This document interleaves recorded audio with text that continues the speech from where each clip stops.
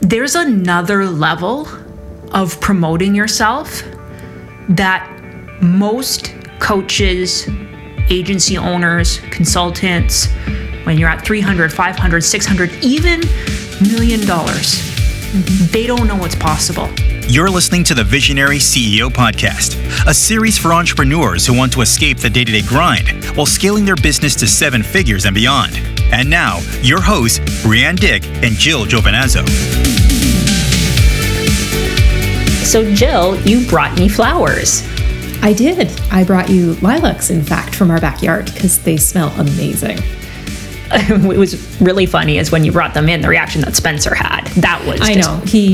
As soon as I opened the door, his nose sniffed and then he saw the flowers and then he ran and hid under your chair. It was so cute. He is the most curious and terrified combination of cat. It's a very interesting combination of personality traits. He's still young. He's learning, right? Right. So now, if for some reason this is the first time you're listening to the podcast, welcome. This is not the Brianne and Jill talk about Spencer the cat show, even though you might be able to get that impression sometimes from the amount we spent talking about this cat. He's just that adorable. That's the thing with cats is you get a cat, they're just adorable all the time. So you have to talk about them all the time. You might want to talk about the cat all the time, but for the sake of the conversation, I'm thinking we should jump into our debrief about Autumn's conversation from last episode. All right, let's talk about Autumn, because that was a really great interview that we had with her, and I had a lot of fun having that discussion. We had an interview with one of our amazing clients in our Leaders Institute. Her name is Autumn Witt-Boyd. She's an attorney, and she has recently promoted herself into a new job in her business and in her company. So we had a really great conversation with her in our last episode, and Jill and I wanted to do a debrief of that conversation to help not only, talk about what jumped out at us, what we thought was really insightful, but also to take some of the specifics that she talked about and maybe help you apply them to your business, even if you're not a lawyer, even if, maybe you're a coach, you don't have a service business, whatever the case may be. Yeah, exactly. And there was a lot of really great pieces that she talked about. I have a hard time narrowing it down to really the top ones that I want to focus on. But the very first one that jumps out for me is this whole concept. She gave this really great analogy about how she felt like her team had been cobbled together. Mm-hmm. And that she was the one managing everyone. And what was it? Musical chairs? They were all playing musical chairs. Yeah, I thought that was such a great, I would say, visual. For someone who has aphantasia, to talk about having a visual, it's really funny. But it was a really great visual metaphor for the way that so many online business owners end up building their teams, right? This idea of cobbling together, like I need this done, and I need this done, and I need this done. And you end up with this, I don't want to call it a random assortment of people, because I think that does a disservice to the people who are doing the hiring. They're not being random about it. But kind of when you step back and you look at the team you've assembled, it's kind of been built piecemeal. Yeah, exactly. And this is something I've seen a lot, and I think a lot of it actually comes from the traditional business world of this idea of delegation and hiring people to handle, as you said, I need this done, to handle those specific tasks, because it's done almost in silos. That was the big word when we were back in our corporate job. Everyone's operating in a silo. Mm-hmm. And even when you're not trying to not operate in a silo, it often happens that way because it's so focused on the immediate need. Mm-hmm. Right? Yeah, it's and filling that. I need this job, and I need this job, and I need this job, I need this task, and I need this task, and I need this task done. And I think the person that does that is a VA, or I think the person that does that is a coach, or I think the person who does that is a community manager, or whatever. In fact, I was just watching a video, I won't mention who it was from, but it was from one of the big names in the industry, like known, probably the best known person for creating quote unquote scalable coaching businesses. And the individual was mapping out their framework. And they had on there, like, once you're at the $30,000 to $60,000 a month mark, the first thing you should do is hire someone to take over your sales and someone to do coaching or community managing. And I was like, this is assuming you've already hired a VA. But yeah, like your facial expression is how I felt. It was like, way to teach people to hire people for tasks, for jobs that may not be the right thing for them to hire.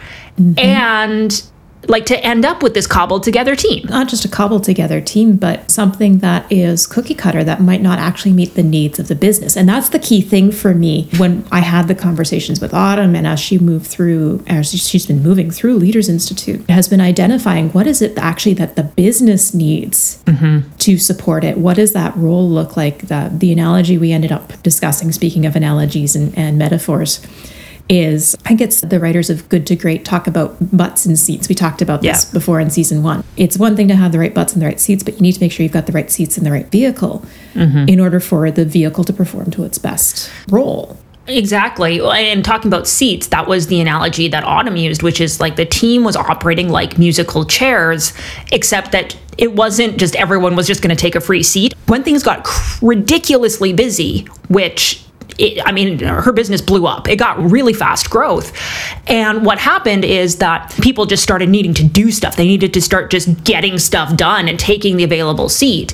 But Autumn knew that she couldn't just have people randomly doing stuff all over. And so by default, she ended up having to tell people where to go in this musical chairs game. So like people are trying to fill these seats because there's so much that needs to be done. She's trying to steer things, and you never know when the music's going to stop and like what your situation is going to be. Yeah, exactly. And you always ask me these things, but I'm curious for you to turn this around on you and basically ask you, this is Autumn's situation that we're talking about here. How is this reflected in other situations where maybe it's not a service based? I mean, the quintessential example that comes to my mind is the launch frenzy that happens when people have a launch-based business. Back when I was running operations, I was the COO for hire for a couple of major coaching businesses, and they had launch-based models. And so part of my job was to facilitate and organize the launches. And even if you have a really well-oiled machine, there's a lot that goes into a launch. And from the outside, it probably looks amazing, but there's a reason why people like finish their launches and then they go and hibernate for weeks at a time, which by the way, they want to blow up their business. But it's hilarious because you go through all of this frenzy of the launch and you burn yourself out, you get exhausted, your team is going all out trying to get stuff done.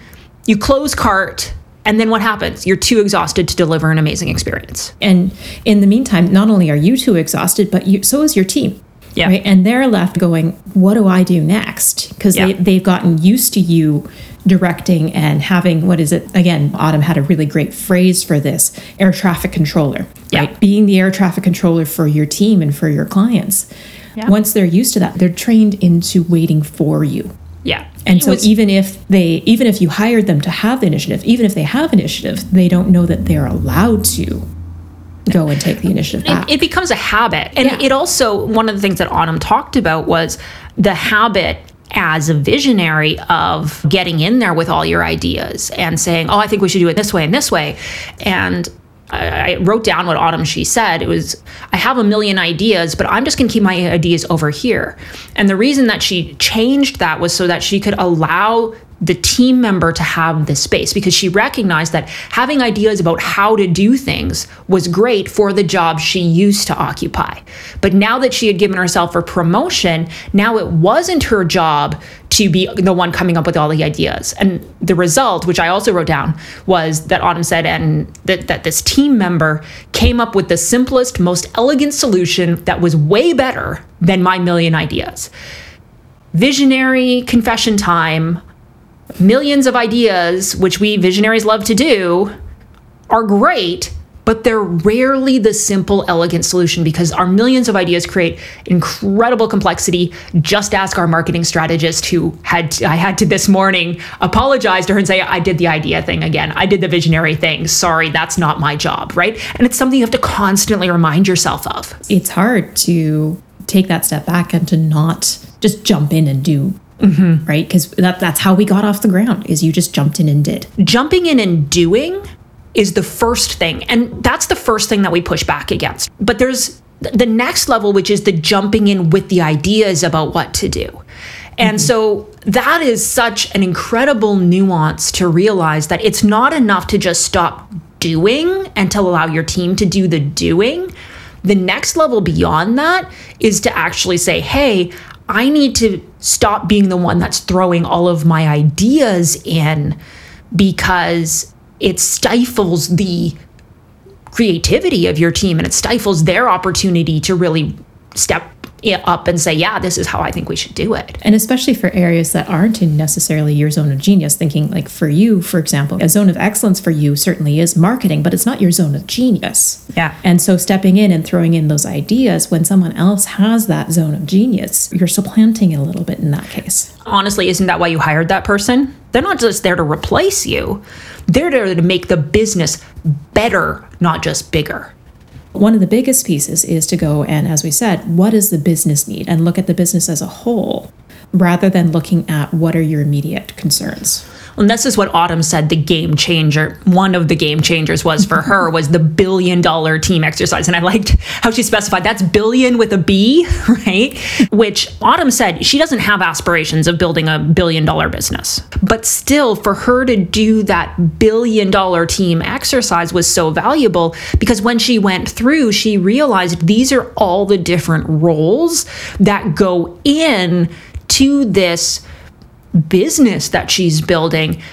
And what I loved is that she said she immediately could recognize where she needed to hire next. And it wasn't what she thought. It wasn't what she expected. When you're hiring and when you're transitioning and you're starting to bring yourself out of the weeds, how all of a sudden it seems you're starting to pull yourself out of, for example, marketing. And it's like all of a sudden everything starts looking like it's even messier.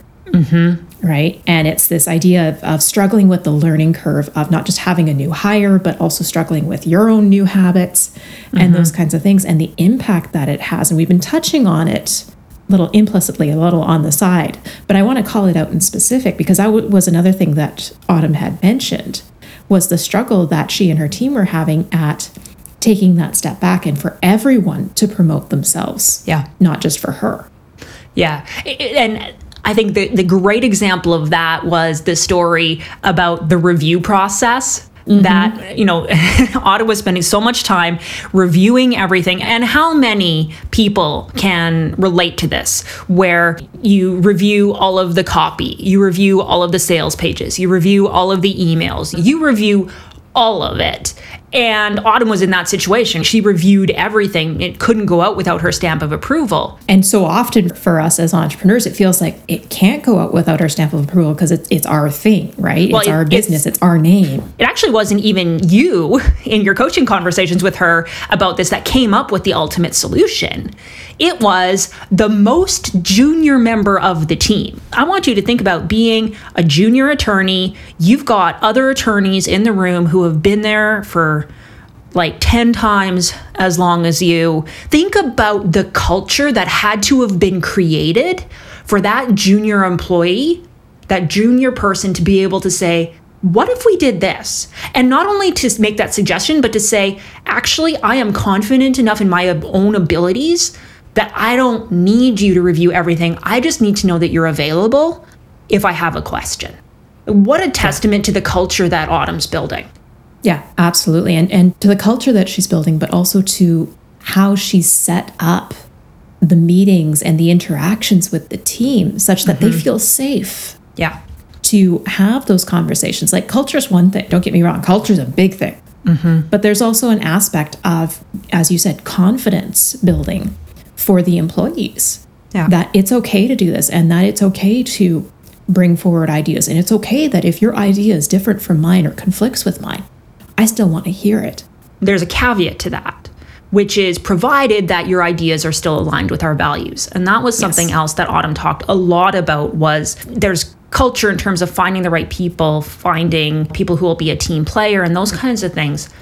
Think about the very public missteps that have been made on social media by influencers around issues of whiteness, around issues of privilege, around issues of Black Lives Matter. And all of these people who they have something go out on their social media that is inappropriate, and their response is, I didn't check that. My team's responsible for it, and I'll do better next time. And I think this sets up a really interesting tension, because we don't want to have to check every social media post that goes out before it goes out. That's the opposite of ownership. That's the problem that Autumn got into, where she was having to spend literally 80% of her workload was spent doing this review stuff. And on the flip side, it is your brand. It is your voice. It is representing you. You don't want something to go out which is inappropriate. And that, what is so clear is that's the role of culture, to make sure that doesn't happen.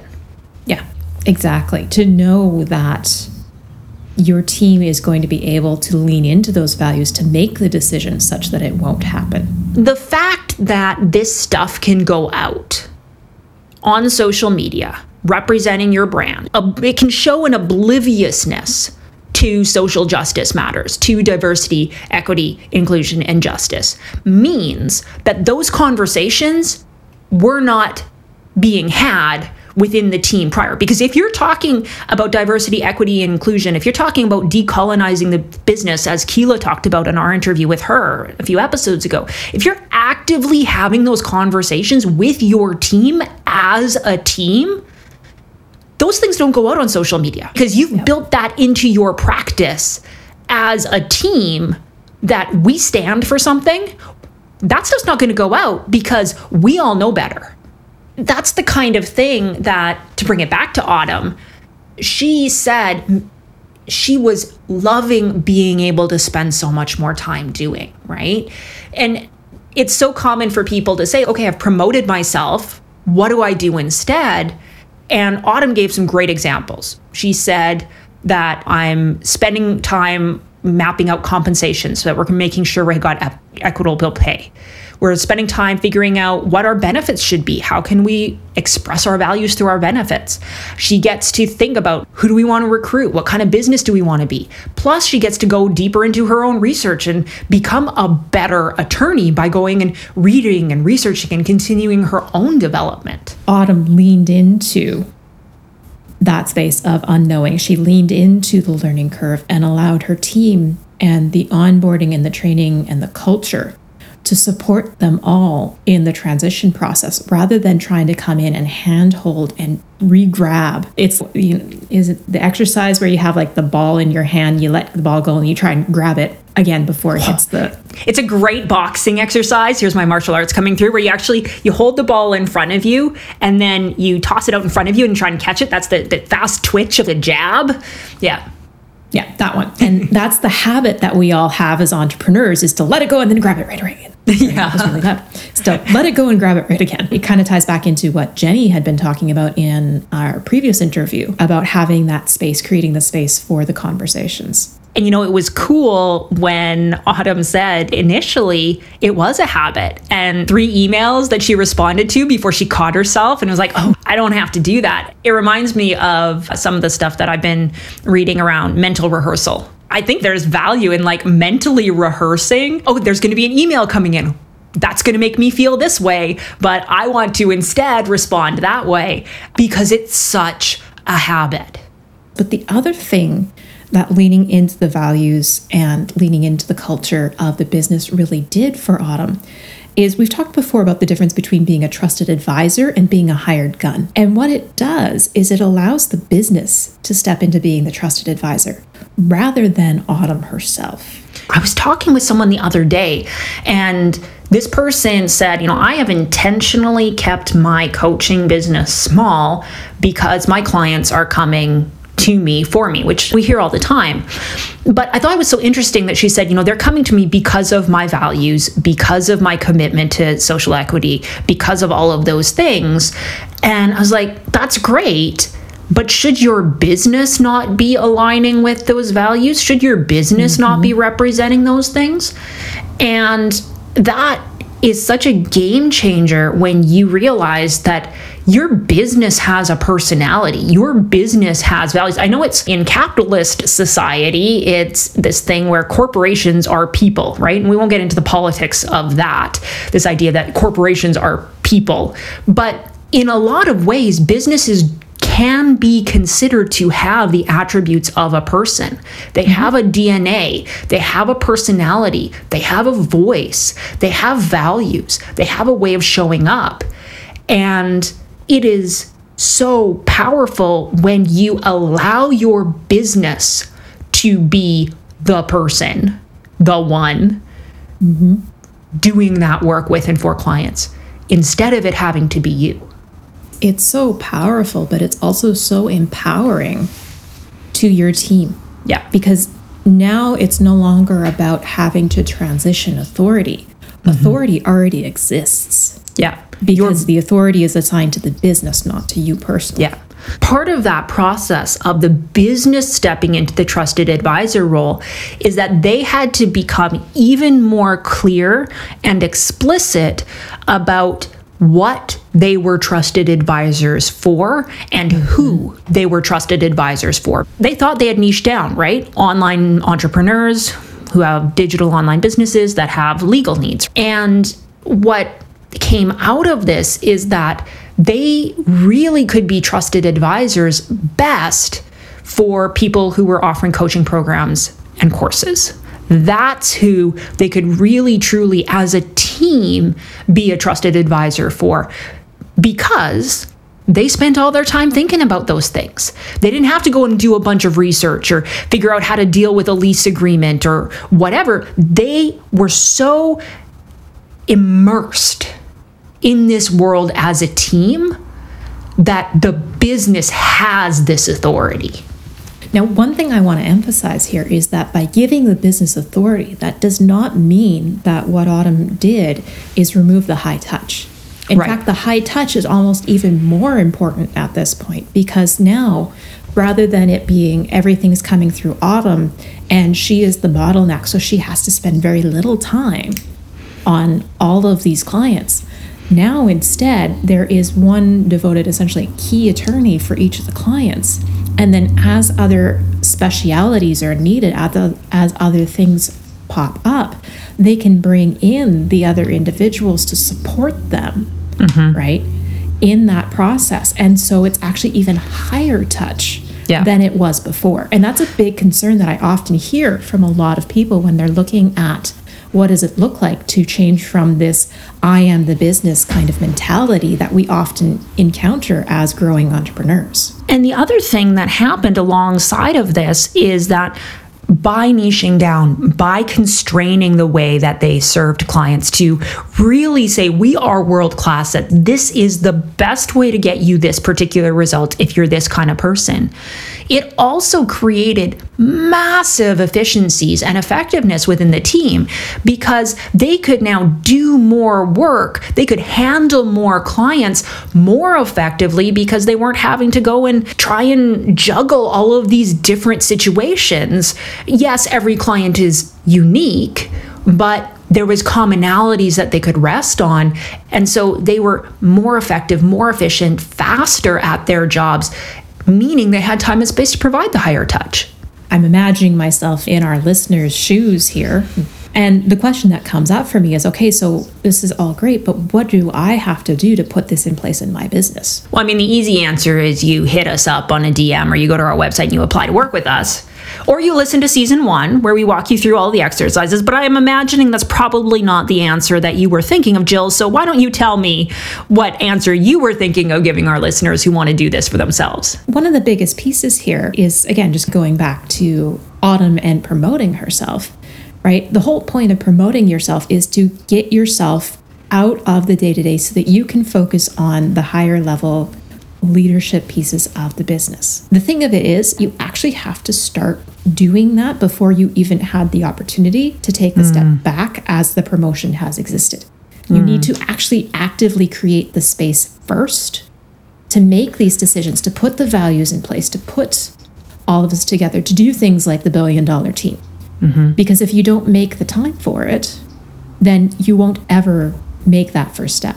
People often rush to hiring, right? They're so busy and they think, I just need to hire someone to get this stuff off my plate. And Keila talked about that at length, about how she was busier after hiring than she was before. And the way I like to think of it is this: you have 3 to 5 hours a week that you're going to have to spend in one of two ways.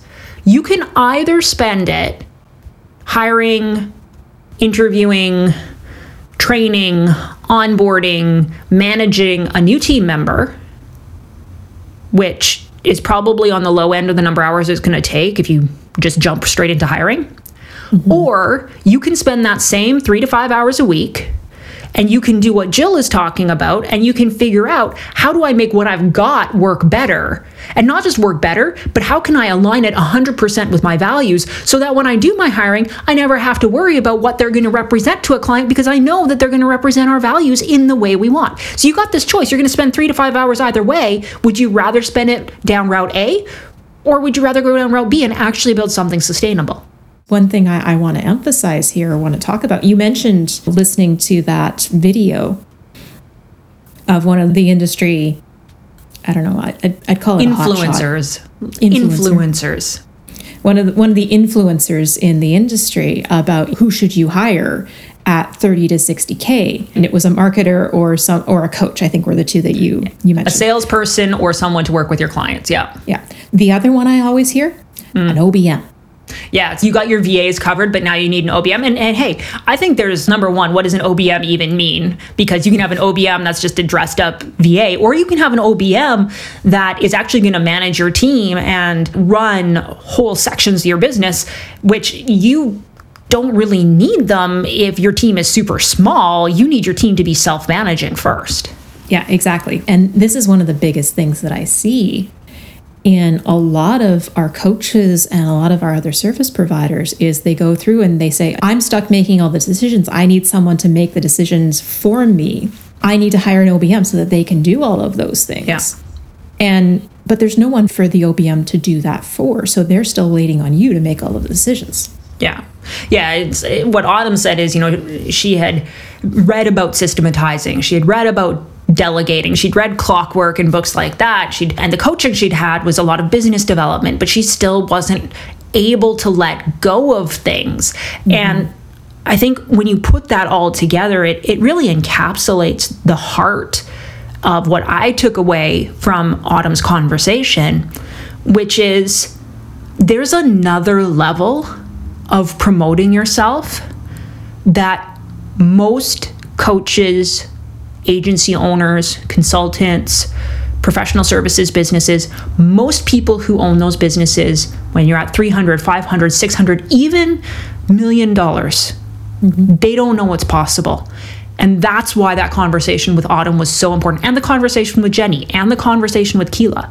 That's why those conversations were so important, because there is a different way, but if you don't know it exists, you can't pursue it.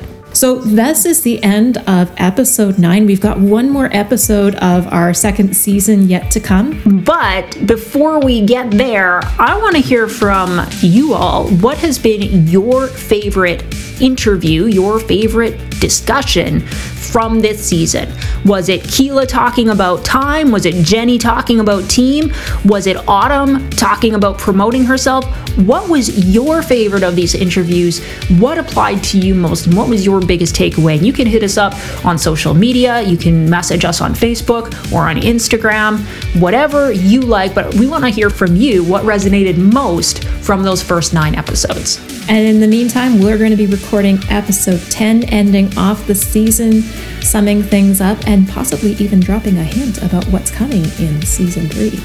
No spoiler zone here, though. If you want to listen to that, go ahead and either listen to the next episode in your feed or wait a week until it's dropped. But whatever your choice is, hope you have a fantastic day, and we'll talk to you next time on the Visionary CEO Podcast. Thanks for listening to the Visionary CEO Podcast, hosted and produced by Brianne Dick and Jill Giovinazzo.